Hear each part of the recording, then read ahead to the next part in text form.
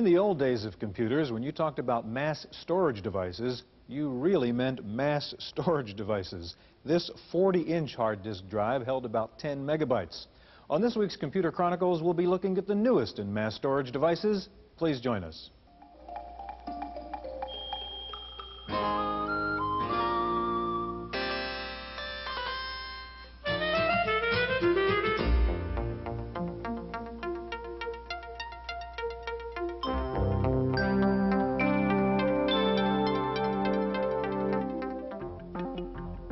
The Computer Chronicles is made possible in part by a grant from AFIPS, the American Federation of Information Processing Societies.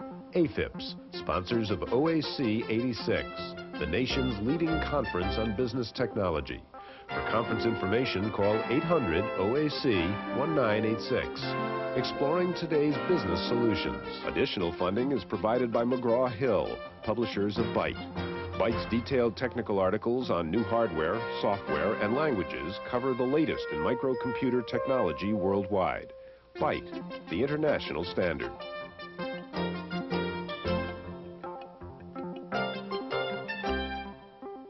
Welcome to the Computer Chronicles. I'm Stuart Chaffee, and this is Gary Kildall. Gary, we're talking about hard disk drives today, and what I have here are RAM cards. This is another way to get some mass storage. This is AST's 6-Pack Plus. You can get about 380K on this particular board. This is Intel's new above board. You can get up to 2 megs storage on that board. It seems there are so many alternatives around to hard disk drives, it suggests that there are still problems with hard disk drives. Well, I think the RAM card and the hard disk, those two different phenomena. And the RAM card is really an attempt to expand out that limited amount of memory we have in a 16-bit machine. And I think they'll tend to go away as we go to 32-bit machines where the address space is really unconstrained. Now, hard disks, of course, we have the problems of the mechanical devices, it's bearings, head crashes, things of that sort. So we have to be very careful to make sure the data is backed up properly, can be restored when those crashes do occur, because you'll start to hear the bearings whirl and all sorts of problems with them. So the problems with mechanical devices are still there. We're going to take a look at hard disk drives today, and we'll take a look at some of the alternatives, like the Bernoulli box, like tape streamers for backup. We'll begin by looking at an incredible new device that's a hard disk on a card, and it's called the Hard Card. Once limited to mainframe monsters, the hard disk has become a desirable addition for PC owners. Early disk platters shrank to 12, 5 1/4, and now 3 1/2 inches in diameter, small enough to fit completely on a single PC board. It's the first hard disk drive subsystem that's been designed to be installed and used by the end user. By that I mean, up until now, disk drives have been manufactured for the systems manufacturers, who then go through a technical installation to put that subsystem into their system. With Hard Card, anyone who uses a PC can install it in about 10 minutes, so it's very easy to install. Another major benefit is it's extremely reliable product. Because we have designed both the electronics and the mechanical portion of the hard disk together, we're able to greatly reduce the parts count. As a result, we've been able to reduce the size of Hard Card to a single IBM expansion slot. Sluggish sales of personal computers have led to business failures and pessimistic predictions. But vendors of add-on peripherals, like the Hard Card, see the slowdown as an opportunity. Corporations in 1985 in particular are not buying PCs in the quantities in which they used to. And the reason is that they've bought millions of them in the last 3 years, and they've greatly broadened the use of those PCs among their employees. And today they're focusing on how do they improve the productivity of that investment that they've already made. And so in that respect, Hard Card is a natural. Paradoxically, as computer parts become smaller, users have come to expect concurrently better performance and cheaper prices. But the trend toward smaller formats doesn't always exclude multiple standards. I think there'll be multiple standards, as has been the history with Winchester disk drives. There are still many Winchester disk drives that have 14-inch media, have 8-inch media, and they constantly increase the performance and capacity of those disk drives. 5 1/4-inch in recent years has become 100 megabyte, 200 megabyte drives that have been announced, and some of them being shipped. 3 1/2 inch is the most recent form factor, the size of the disk. And I think capacities will over time increase on the 3 1/2 inch disk as well. Maybe the next question is, will there be a sub 3-inch disc? And I don't know the answer to that. If there are real benefits, then I can guarantee there will be some.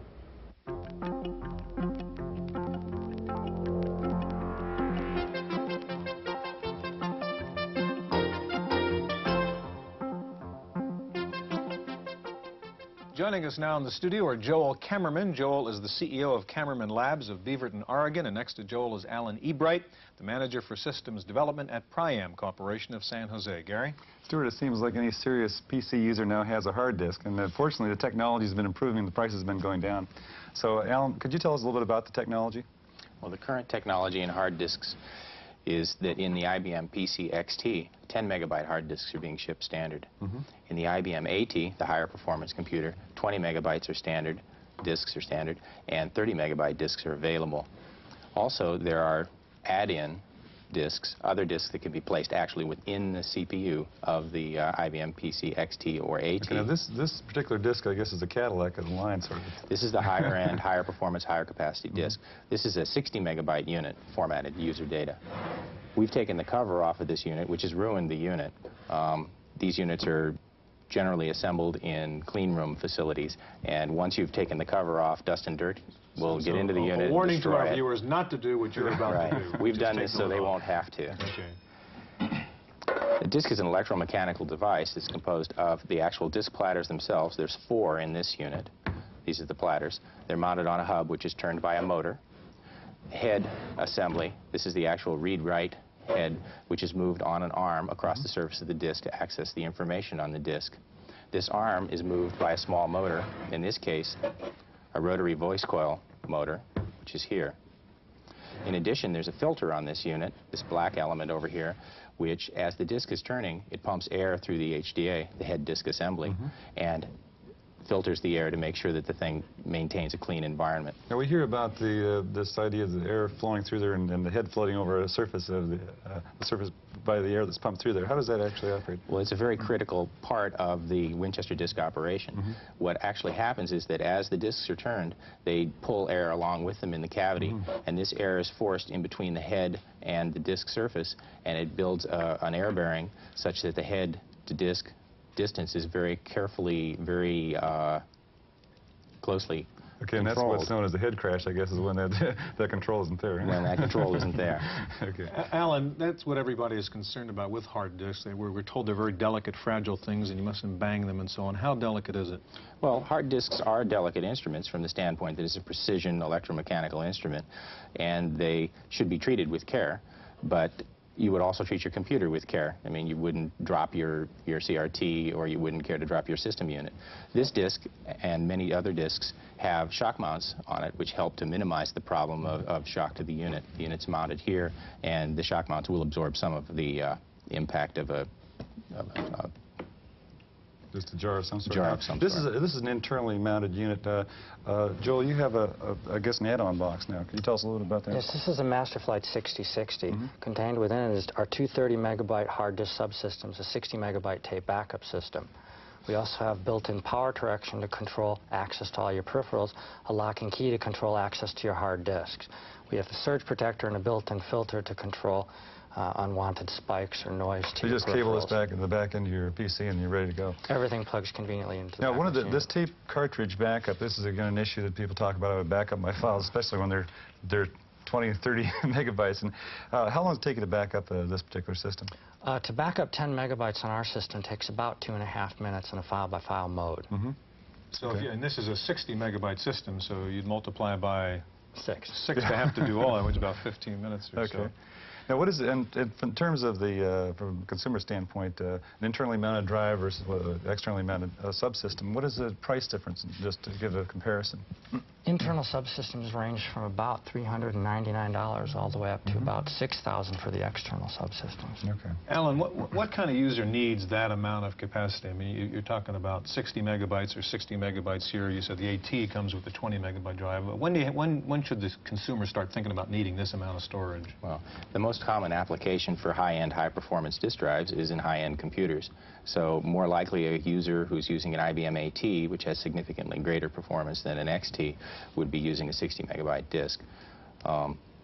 Along with the added storage capacity in this disk, you also receive better access time parameters. The disk itself performs better. You're able to get to the data quicker. And when you have more data, getting to it faster is generally one of your requirements. And so when the consumer is looking at the drive specs, they look at the seek time and latency, and those are two important factors. Well, it's a difficult process to really fully understand the specs from the standpoint that when you look at seek time is generally quoted over the capacity of the drive. So they'll tell you average access over 60 megabytes, whereas another 10 megabyte unit will be average access over 10 megabytes, and you're not really comparing apples to apples. I see. Right. Ellen, getting back to this backup problem, which is a problem, it seems to me. It still takes 15 minutes, as you say, to back up what would be on that one drive with a tape streamer. Where is that technology? Are we getting to some better backup system than tape streamers? Anybody? Well, any help? The primary thrust in tape, and streamers in particular, has been to get the cost out of the unit. And so that's been the thrust, has been able to build a less expensive, reliable mechanical system that will allow you to do large capacity backup. I guess that I feel that 60 megabytes backed up at in 12 minutes or 15 minutes is really pretty good performance. If you compare that to trying to back up with a standard floppy, you'll find that it's very good performance. Okay, gentlemen, thank you very much. We've been talking about the IBM world. If you own a Macintosh, you've had a problem trying to get a hard drive hooked up to it, but then along came Hyperdrive. Wendy Woods has a report. Macintosh owners are raving about the Hyperdrive, an internal hard disk for the Macintosh that increases its speed by a factor of 3, boosts its storage by 10 to 20 megabytes, and enables it to run a number of programs simultaneously. It's a tremendously easy sell. There's no question about it. It's an incredibly popular unit. We probably sell at least one Hyperdrive for every Macintosh that we sell here. It's a fantastic unit, and I can't imagine working on a Macintosh at this point without a Hyperdrive. In this demonstration, the Mac with the Hyperdrive is on the left. The one without it is on the right. You can see the difference in speed. One can't underestimate the importance of the Hyperdrive to the Macintosh, not only because it's expanded the Macintosh's capabilities, but also because it's helped the machine gain acceptance in the business community, according to General Computer's Kevin Curran. As of late, our product is getting acceptance in the Fortune 1000 companies, companies like Eastman Kodak, AT&T, GE, have purchasing Macs and Hyperdrives in small numbers, evaluating them as an alternative to the IBM personal computer standard. One of the drive's biggest selling points has come from Apple itself. Apple decided that installation of a Hyperdrive, which takes a technician about an hour, will not void the Macintosh warranty. This is the first time Apple has given a third-party vendor's product this kind of endorsement, a testimony to the Hyperdrive's success and its utility. For the Computer Chronicles, I'm Wendy Woods.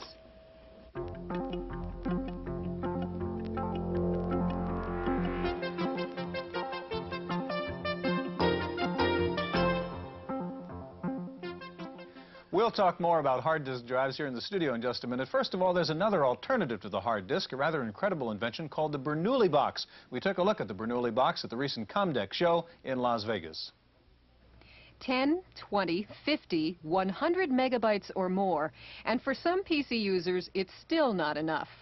One hard disk manufacturer, iOmega, thinks it's found a solution to this data hunger by putting disks in removable cartridges and applying a technique called the Bernoulli principle.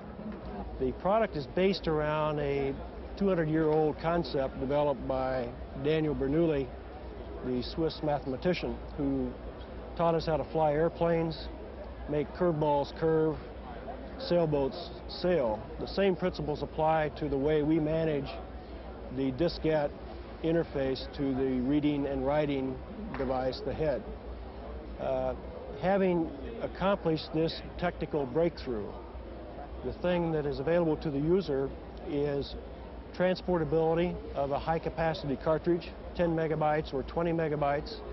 We offer the idea of exchanging and interchanging data between multiple systems so that users can share mass databases among multiple sites, multiple units within a given office complex. The cartridge, because it uses a flexible diskette, is very, very rugged. It is very tolerant of the abuse that is found in most office environments. In fact, we can be mailed across the country without special protection. The Bernoulli box also features an unorthodox read-write head, meant to overcome the hard disk's most disturbing quirk, the head crash. We, in fact, are immune to head crashes on the basis that we remove air from the disk, media, and the head to maintain contact, whereas a Winchester file forces air to separate the head from the media. If we have a loss of power, we lose our head-disk interface. So the pressure that has been removed, the vacuum that was created through the Bernoulli effect, disappears, and the diskette flies away from the head.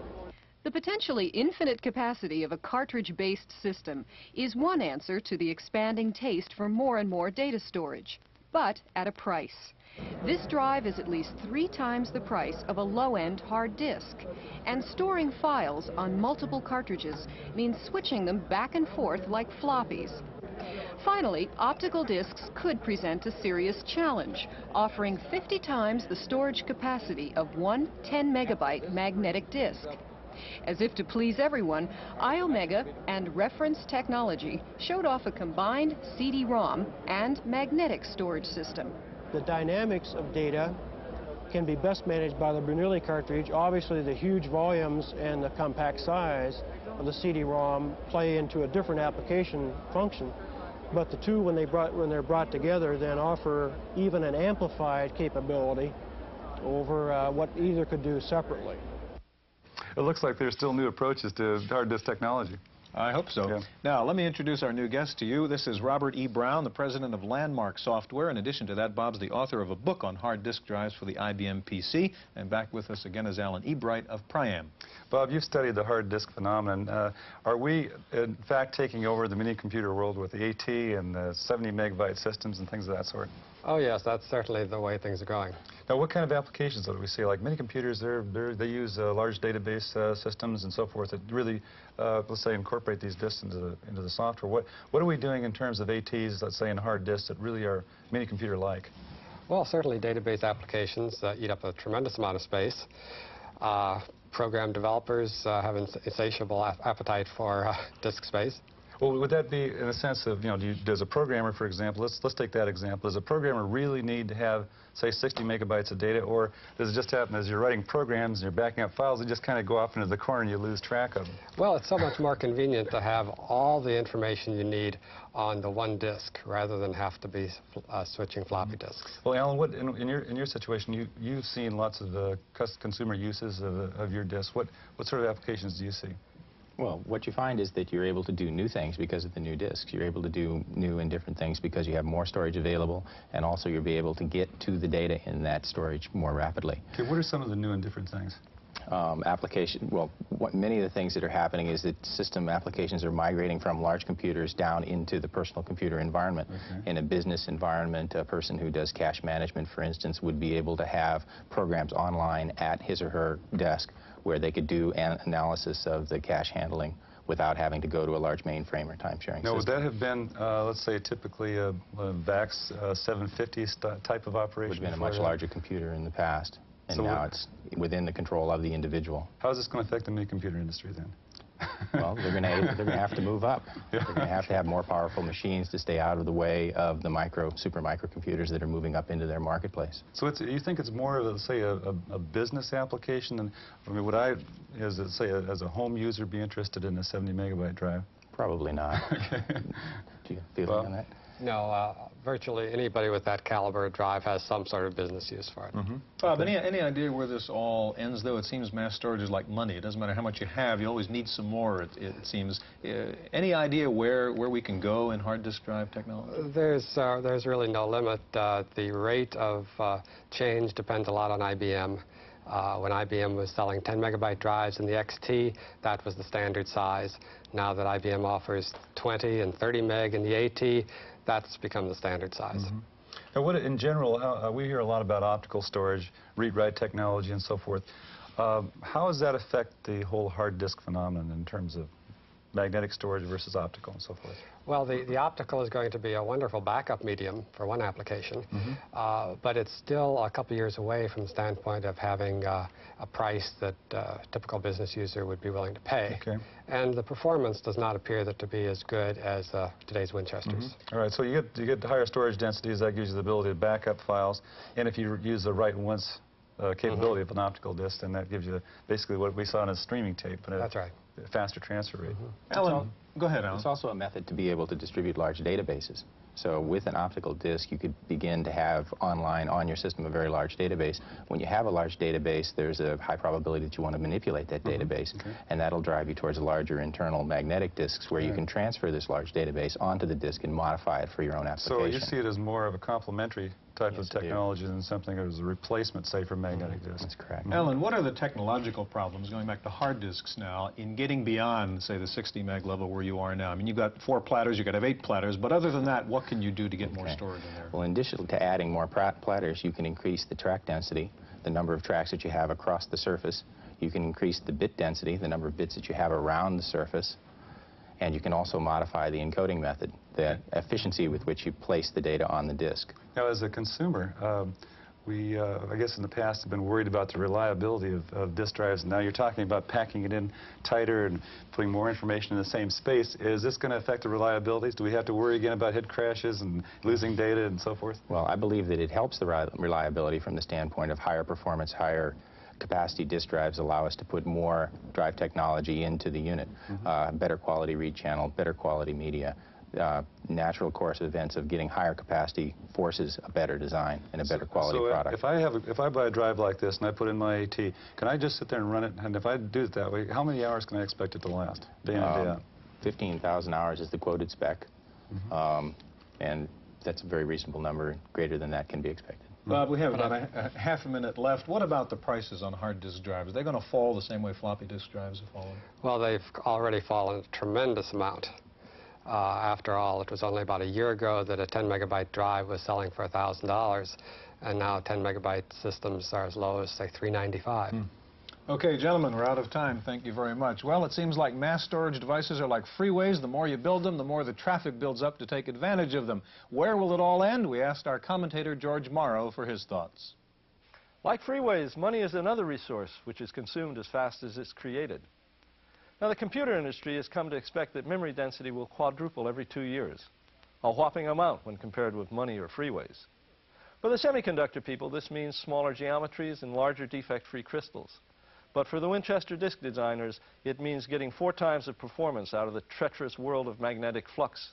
It means ever finer track densities and having to access those tracks with tricky electromechanical devices, stepper motors, springs, gears, and all the maddening problems with tolerances and mechanical resonances and the like. As if this were not enough, these designers know they have to make all this work while some reporter from InfoWorld or PC Week drops the drive a foot or so onto a desk in order to prove to his readers he's still on the trail of those problems with drives on the IBM AT. Not an easy life. I think it's time to say a prayer that these designers can keep doing the fantastic job we've come to take for granted. That's how I see it. I'm George Morrow.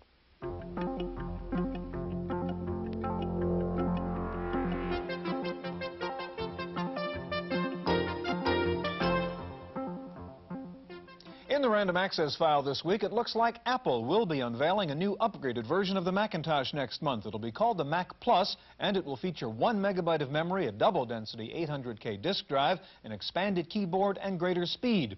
It will also feature a new SCSI interface to make it easier to connect third-party peripherals. IBM is reportedly planning to cut the price of the PC AT. The reasons for the cut: a heavy AT inventory, softening of demand, and possibly the prelude to a new product. The AT price reportedly will be cut by about 20%. AT&T has announced that it has begun to manufacture new thin-screen plasma displays for portable computers. The AT&T display is about 1 inch thick, weighs 4 pounds. AT&T says it can be viewed under all lighting conditions and within a 150-degree viewing range. Digital Equipment Corporation has announced its newest, fastest, and most expensive 32-bit Super Mini, the VAX 8650. DEC says it runs at some 6 million instructions per second and sells for about $500,000.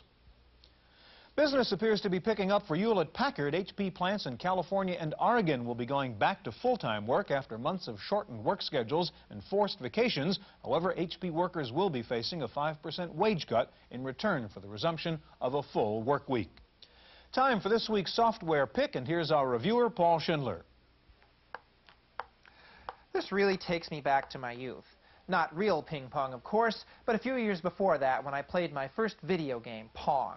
It was everyone's first video game, just like Life and Adventure were everyone's first computer games, and ELIZA was most people's first exposure to a primitive form of artificial intelligence. In the computer game field, barely a decade old, the term golden oldie might seem a contradiction, but these four are golden oldies, and now they come in a single package. Golden Oldies is the first K-Tel floppy of a great old computer games. Remember Adventure with its keys and grates and directions? How about ELIZA, whose answers can often be as frustrating as those of any Freudian analyst, picking a word or two from your answer and turning it back around on you? Then there's Life, the biology-based game in which the odds favor death, as they do in real life. The generations move quickly here. Finally, there's Pong, in both the original version and a new color version. I think $35 is a reasonable price to pay for this walk down memory lane, which is not copy protected. It comes from Software Country in Beverly Hills, California. Maybe they'll sell it through a special TV offer. We'll see. For the Computer Chronicles, I'm Paul Schindler. In our legislative update file, the Senate Armed Services Subcommittee has heard conflicting testimony from computer scientists on whether or not the Star Wars defense program can be adequately supported by the necessary computer technology. Scientists from USC and Bell Labs told the Senate committee that the technology already exists to support Star Wars. However, other scientists said the necessary software could never be adequately debugged since it could never be tested under real battle conditions. One critic also pointed out that the U.S. would be extremely vulnerable to espionage on the software code. The Japanese have come out with a progress report on their fifth-generation computer project, and the report says that progress is slow. The Japanese research team now says the fifth-generation project research may not bear fruit until the late 1990s. The 5G project has been hit by budget cuts and some reluctance of Japanese companies to put their best scientists on the project. However, the Japanese say they have settled on a software format called the Guarded Horn Clause. No clues as to what that means.